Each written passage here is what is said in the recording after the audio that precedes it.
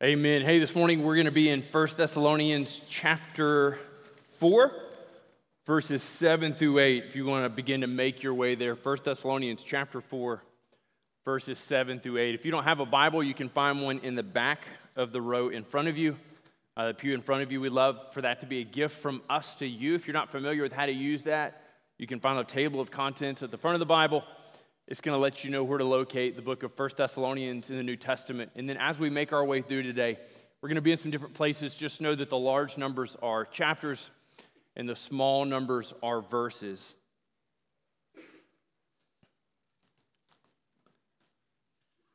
I want to start with what is taken from, and so you have the Westminster Catechism, then you have the shorter, and then Spurgeon takes it and he makes it into something really helpful for parents. And so if you're not familiar with what a catechism is, it's just a series of questions and answers.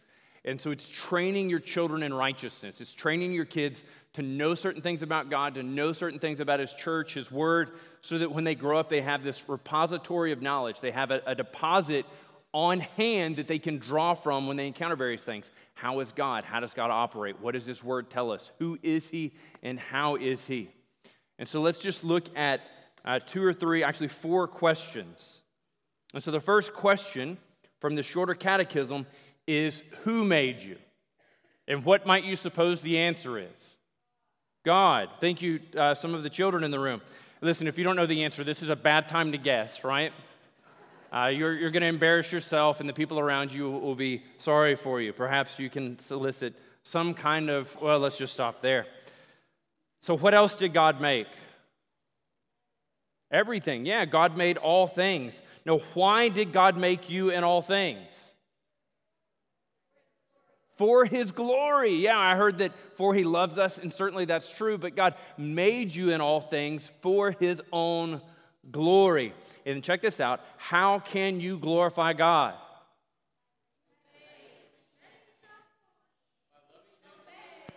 Thank you, Ben. Yes, by loving Him and doing what He commands. And so, this is the answer. This is what we're looking for. And this is the purpose for which we are created. We are created to love the Lord our God and to do all that He commands. And in doing those things, we bring glory and honor to His name. Let me pray for us and pray for our time that would be true of us, that we would glorify the Lord God, that we would love Him and do all that He commands. Father, we come before You again. God, this morning I pray that our hearts would be burdened indeed to do all that You have commanded, to be all that You have created us to be. You have created us to glorify You. And we can only glorify You not by seeking to live out our own will, our own desires, our own best life. We can only glorify You by loving You and doing what You command. And Your commands are recorded in Your Word, and we are governed as people who live lives in submission to You. We are governed by Your Spirit that indwells us.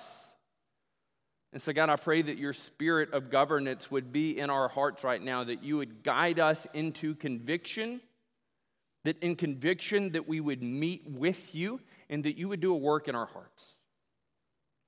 God, we want to meet with You this morning. As Joel prayed at the beginning of the service, we dedicate this time to You. We invite Your Spirit into this place, that we would find communion with You this morning. And we pray that the same thing would be true in the many churches of our community, that they would see fabulous revival break out as men and women turn their hearts back to You, seeking to live lives that glorify, that honor You in all that they do. God, we want to pray globally this morning for the various conflicts going on across the world. God, our hearts are especially with Ukraine today. God, we pray for peace. We pray for men and women to stand for justice. We pray for the protection of the innocents. And we pray that Your church would stand in the gap to minister to those in danger, to minister to those in need. God, we pray for our own country. God, many of us have read the reports of this draft opinion coming from Alito. And God, we pray that this would be evidence of good things for the future. God, that we would begin to see the unraveling, the undoing of abortion in this country. But God, I pray that we would not see this as an end goal, but God, that we would see this as yet another step of what it looks like to have a pro-life ethic that invades all that we are. God, that we would be pro-life all the way from conception through life's natural end, that we would be there, as James writes, to engage in pure and undefiled religion, to care for orphans and widows in their distress. And so, God, we pray for that. We pray for those who disagree with us. We pray that their hearts would be changed, that you would make them alive, that you would confront them with the radical truth of the gospel, that in mercy and grace you would show them a picture of your Son Jesus, who came, who lived, who died on their behalf, even as they disbelieve. God, that's who we are this morning. That's the testimony of our lives, a group of people who didn't have it all together, who didn't have it all figured out, but a group of people who recognized that you did, and you sent your Son Jesus to take upon himself the penalty and the punishment for our sin and death. So God, I pray this morning that we would fall more in love with Jesus. God, I pray this morning that we would be more dependent upon Jesus, and that you would lead us to walk that out in humble submission to your Spirit in all things. And it's in Christ's name we do pray. Amen. Look at 1 Thessalonians 4. We're just going to be in 2 verses this morning. Now, as Paul picks this up, really he's in some sense wrapping up the section of text that he started in verse 3. And so if you missed last week, you can go back and listen to it, or you can just read. But look what he writes in verse 7 and 8. He says, "For God has not called us for impurity, but in holiness."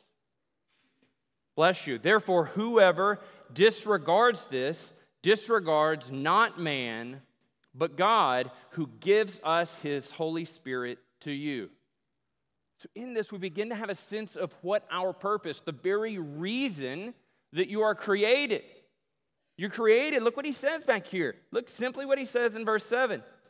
For holiness, not for impurity.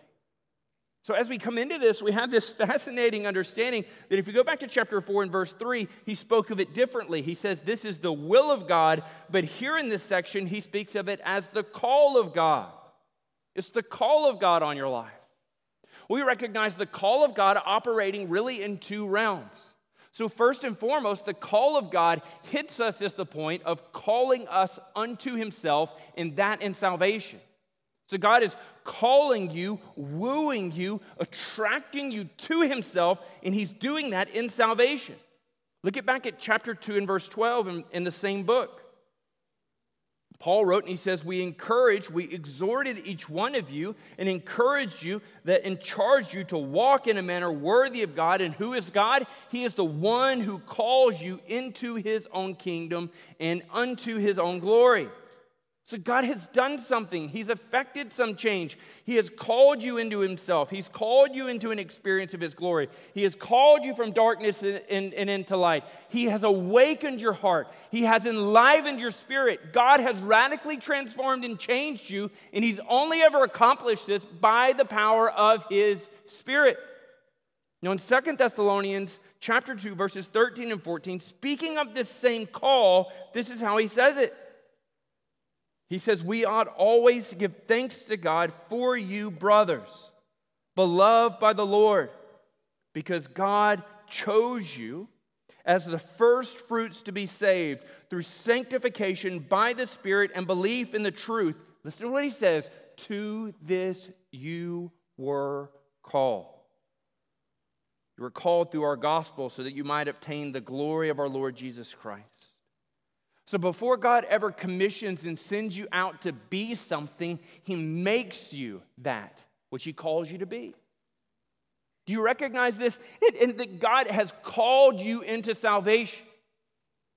God, working before the foundation of the earth, in some sense, had your salvation in mind as an eventuality and as the first fruits he describes here of salvation. And so what does this do? What does this produce in your heart? What does this call you to?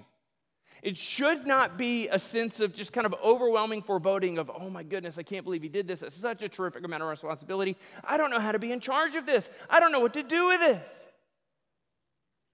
But recognize his response in the middle of these things is that you would hear this and you would say, I'm in love. I'm terrifically cared for and adored. He saved me. That God, in all of your foibles, in all of your filth, has called you from filth into faithfulness. God has called you into salvation. And he says he's done this for something radically specific. It is not for impurity, but for holiness. Do you remember what he said back in verse 3? He's called you, or it's the will of God for your life, your sanctification. It's the same word used differently. The plan and purpose of the Creator God, the sovereign God of the whole universe, the one who holds the sun in its place, the one that holds the stars and the moons, the one that spoke life into existence, gives you breath in your lungs, this Creator God, his desire for you and what you should be like over the course of your life is holy. It's that simple. And so he calls you into this experience of holiness, and all the while, as we spoke about last week, we see that the God of this age, Satan himself, is calling you into licentiousness. He's calling you into an experience of hedonism. He's calling you plainly into sin, in sin and enjoyment. Satan comes to you and he's like, check this out. Holiness is a complete drag. It's pretty much the worst thing ever. Can we just be honest about this? Satan says. Holiness is really terrible. It just seems awfully repressive. But what about this? What if holiness isn't necessarily what he called you to? Because that's not necessarily achievable for you, but what he in fact has called you to is goodness. And that's great. You can be good. In fact, I've heard people say, you're a pretty good old boy, you're a pretty good old girl. Happy Mother's Day. And emphasis on the old, some of you. I'm just saying. That's Satan speaking there. Satan wants us to settle for goodness. God, in his wisdom, recognizes that we are called to holiness, and we should settle for nothing less. Look at what Peter writes in 1 Peter 1. It begins to make sense within the mind of God how this is operating within the heart of his people. 1 Peter 1, 14 through 16, he says, as obedient children, do not be conformed to the passions of your former ignorance. So you recognize what he's saying there? There is a way of being which was formerly true of you prior to coming to faith in Jesus. There is your story before you came to know Jesus. There is a way of being. There is a reality of who you were, and that reality calls, it beckons, it woos, and it wants to be true of you all the way. It wants to be true of you now, even now as you sit here. It says, do not be conformed to the passions of your former ignorance, but as he who called you is holy, you also be holy in all your conduct. On what does Peter base the calling of our holiness? Upon God's holiness. Upon God's holiness. Quoting from Leviticus 11:44, he says, you shall be holy, for I am holy. Do you see the goodness in this? That the call that God has upon our lives to live holy is predicated upon his character, not our past story. It's predicated, it's set up, it's designed to be, to look, to reflect his character, not our potential. Now, there are things in life that we recognize we have some givenness to, some natural aptitude towards. And for those of us who are musically inclined, perhaps it's because you had a natural aptitude, some proclivity, some goodness in you. It just naturally came. You sat down at the keys and it was like, it was Mozart coming out. I sit down at the keys and it's like really bad chopsticks. And so there's this thing within us, in our minds, in which we naturally operate, where we come to understand that there are things we're naturally good at. None of us are naturally good at holiness. None of us are bent towards holiness. But what does he say? The enemy comes in and says, yeah, but you're pretty good. Yeah, but have you seen the people around you? Have you seen your brother? Have you seen your sister? Have you seen your cousin? Have you seen your neighbor? Have you heard the way that people speak? Have you witnessed things on television? Have you experienced what it is to be assailed by the sin of this world? Well, that's not true of you. And he's puffing us up. He's asking us to be satisfied in goodness. He's asking us to be satisfied in the opinions of the people of this world. But what is Peter saying? Peter's saying, be holy, as the Lord your God is holy. So we come to this sense and this understanding that it's the character of God we're supposed to emulate. And He has called us, He has saved us to this, and in saving us to this by His Holy Spirit, He has empowered us to this, and He calls us to walk this out. He calls us to walk this out. And so maybe even as you're sitting here today, what you're thinking about and what you're reflecting on is what this last week, what this last month, what this last quarter, what this last season, what your life in total has looked like. And you say, and if I'm going to be honest, my life has not looked like holiness. You see, I have this vague conception of holiness, and it's just kind of otherly. But there's no part of that reality that fits in me. There's no part of that description that is true of me. And so I find myself not pursuing it and not going after it. Christian, if the effort of your life is not the pursuit of holiness, what Paul gives us next is a stark warning that should be terrifying to us and an encouragement to pursue this all the more. Look at what he writes. He says, therefore, whoever disregards this disregards not man, but God. Whoever disregards this. Now, the ESV is seeking to do us a favor here, and so what it does is it inserts the word this so we can have something to attach it to. But what we find within the Greek is this understanding that what he writes is he essentially says the disregarding one disregards not man but God. The disregarding one. The one who by your very character are one who perpetually rejects not man but God. So how does this work? What we begin to see and what we begin to observe is that the way that it operates is that Satan comes in and he tempts you to disengage. He tempts you to have a diminishing intensity of the pursuit of holiness. He tempts you in some way that leads you to focus on something else outside the heart of God in the pursuit of His heart and His holiness. And that in so doing, and in so taking away the intensity of your life and leaning in towards holiness, he slightly skips over to this and you begin to pursue something else entirely. And in the pursuit of this, he's leading you further and further and further and further away from the heart of God, and to where it doesn't even look like you're pursuing goodness anymore. It solely looks like you're pursuing self-satisfaction. And what is true of you in the middle of this is that you have taken on the name rejecter. You have taken on the name and the characteristic of one who rejects, one who disregards. Do you have a sense of the devastation therein? Some of us, we know this story all too well. We know this reality all too well. We know what it is to be a disappointment to our families. We know what it is to be a disappointment to our children. We know what it is to be a disappointment to our friends. We know what it is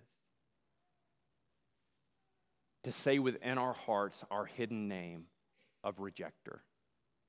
And to know that the truth of that stings and it hurts and it wounds.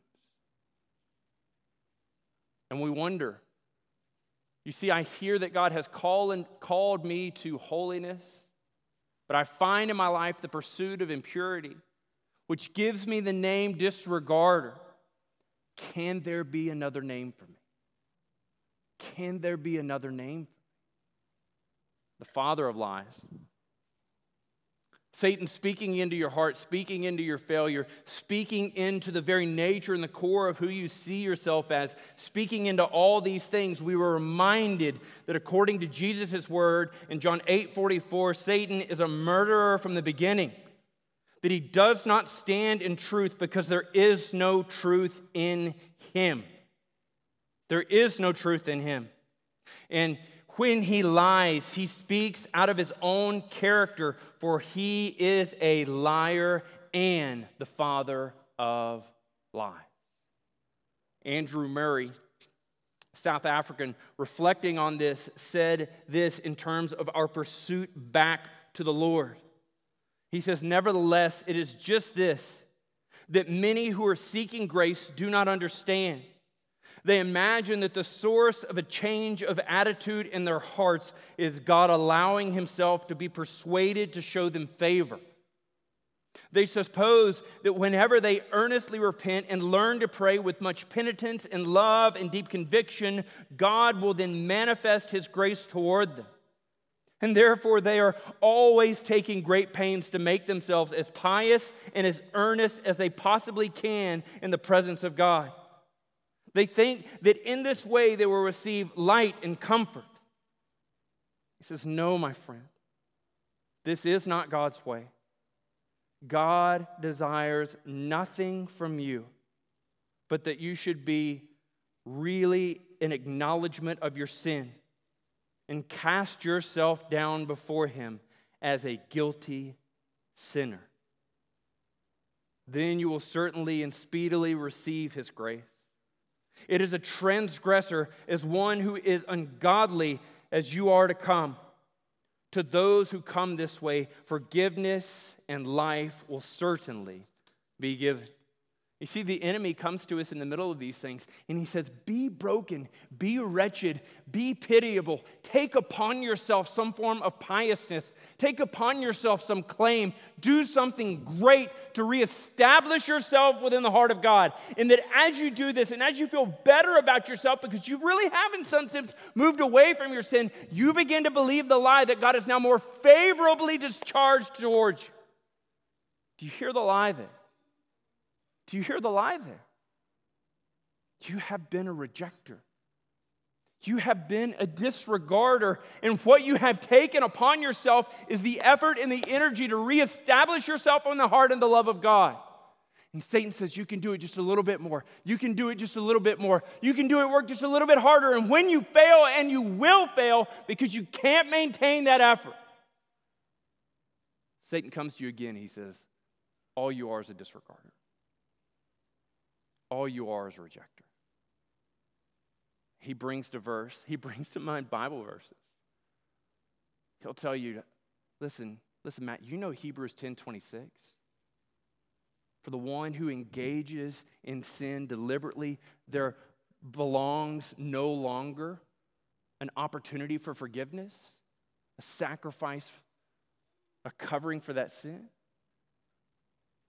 He'll remind you of all these verses. He'll twist them, and he is so masterful because he longs to keep you in sin. He longs to keep you from the heart of the Father. But what do we find in this? See, verses 7 and 8, they set up this wonderful split here. So on the one hand, we have you and I, and we are disregarders. And perpetually, this is who we are. And on the other hand, we have God in verse 8, who is the giver of His Holy Spirit to you. And so when we find ourselves in this path, in this direction of disregarding, what He calls us to do isn't to redouble our efforts to return to Him. It's to remember, friend, God has given you disregarder. He has given to you rejecter. He has given to you prodigal, His Holy Spirit to pull, to direct, to force you back in this direction. Look at Romans 8:1. Look at Romans 8:1. Answer the lie of the enemy with the truth of Scripture.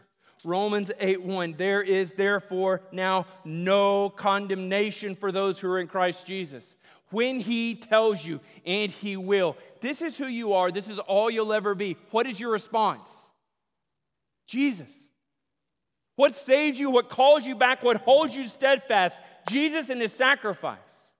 What does the enemy want you to do? Anything and everything to make you feel like you're moving towards Jesus. And when you feel like you're moving towards Jesus, in reality what the enemy's doing is pulling you further and further and further away because you are not dependent upon His gospel, which is all grace. You're dependent upon your goodness, which is failing and lackluster. And when we hold up our goodness to the light of the gospel, we recognize that in us, all the goodness in us only ever shines through Jesus. Amen? And any goodness which is found in us, and we think it is natural, we think it is given in our own proclivity, we think it is found in our own talents, all that goodness is fallen. All that goodness is fail. All that goodness is filthy rags before the righteousness of God. Can you hear this morning? Can you recognize you were made for a purpose, and that purpose is His holiness? And when you find yourself errant, when you find yourself backslidden. This is what the Spirit is doing. Romans 8:14-16. He says, "For all who are led by the Spirit of God are sons and daughters of God. You did not receive the spirit of slavery to fall back into fear, but you have received the spirit of adoption as sons, by whom we cry, Abba, Father." The Spirit Himself bears witness with our spirit that we are children of God. And if children, then heirs, heirs of God and fellow heirs with Christ, provided we suffer with Him in order that we may also be glorified with Him. The Spirit of God testifies in the middle of your backsliddenness, and it asks you not to do more, but to submit to Him in all things. Do you hear the voice of the Spirit crying out within you? In the middle of your sin, in the middle of your pride, in the middle of your lust, in the middle of your deceit, in the middle of your slander, in the middle of whatever sin God has placed before you in your heart, and the trap you find yourself stuck in now, this is what His Spirit says. Abba, Father.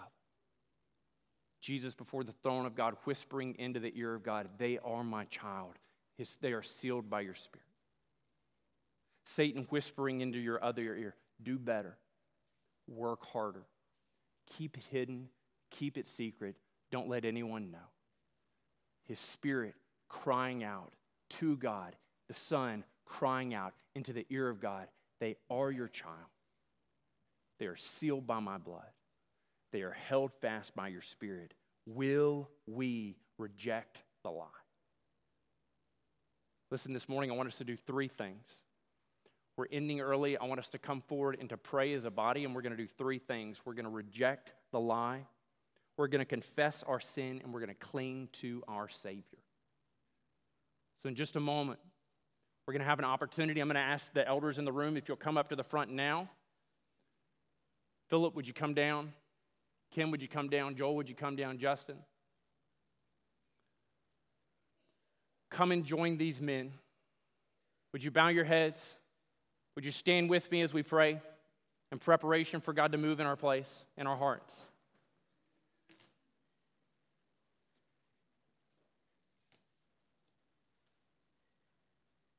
God, you have created and called us into your holiness, into a relationship with your Son. So God, this morning, there are those of us in this place, and what we need to do is to reject the lie of the enemy. He is the father of lies, and every time he speaks from his character. So God, I pray for the Christians in this room who are believing the lie that they are a disregarder. And they are believing the lie that they need to do more. God, that this morning that they would surrender to you, that they would be reminded of the sacrifice of your Son, that they would be reminded of the seal of your Spirit. You give them the Spirit constantly. God, there are those of us in this room that what we need to do this moment and this time is to confess our sin. And so God, as we enter into this time of worship, let us be bold to confess our sin to you. And in confessing our sin to you, God, your Spirit enables us, you move us in repentance. And so God, I pray that we would confess our sin. And then lastly, God, I pray what would be true of all of us is that we would cling to our Savior. Father, we pray for those who do not know your Son, Jesus. They came into this place for a variety of reasons, to please their mom, to be seen, to search out answers for questions. This morning, Father, as they confess their sin to you, their sin of independence, their sin of disbelief, their sin of pursuing goodness, their sin of pursuing anything other than you, God, that you would save them. So I pray this morning that what it would look like for them to cling to the Savior is that they would come forward to pray with one of these men, that they would confess their sin of unbelief, and that they would ask Jesus to save them. So God, would you guide us in this?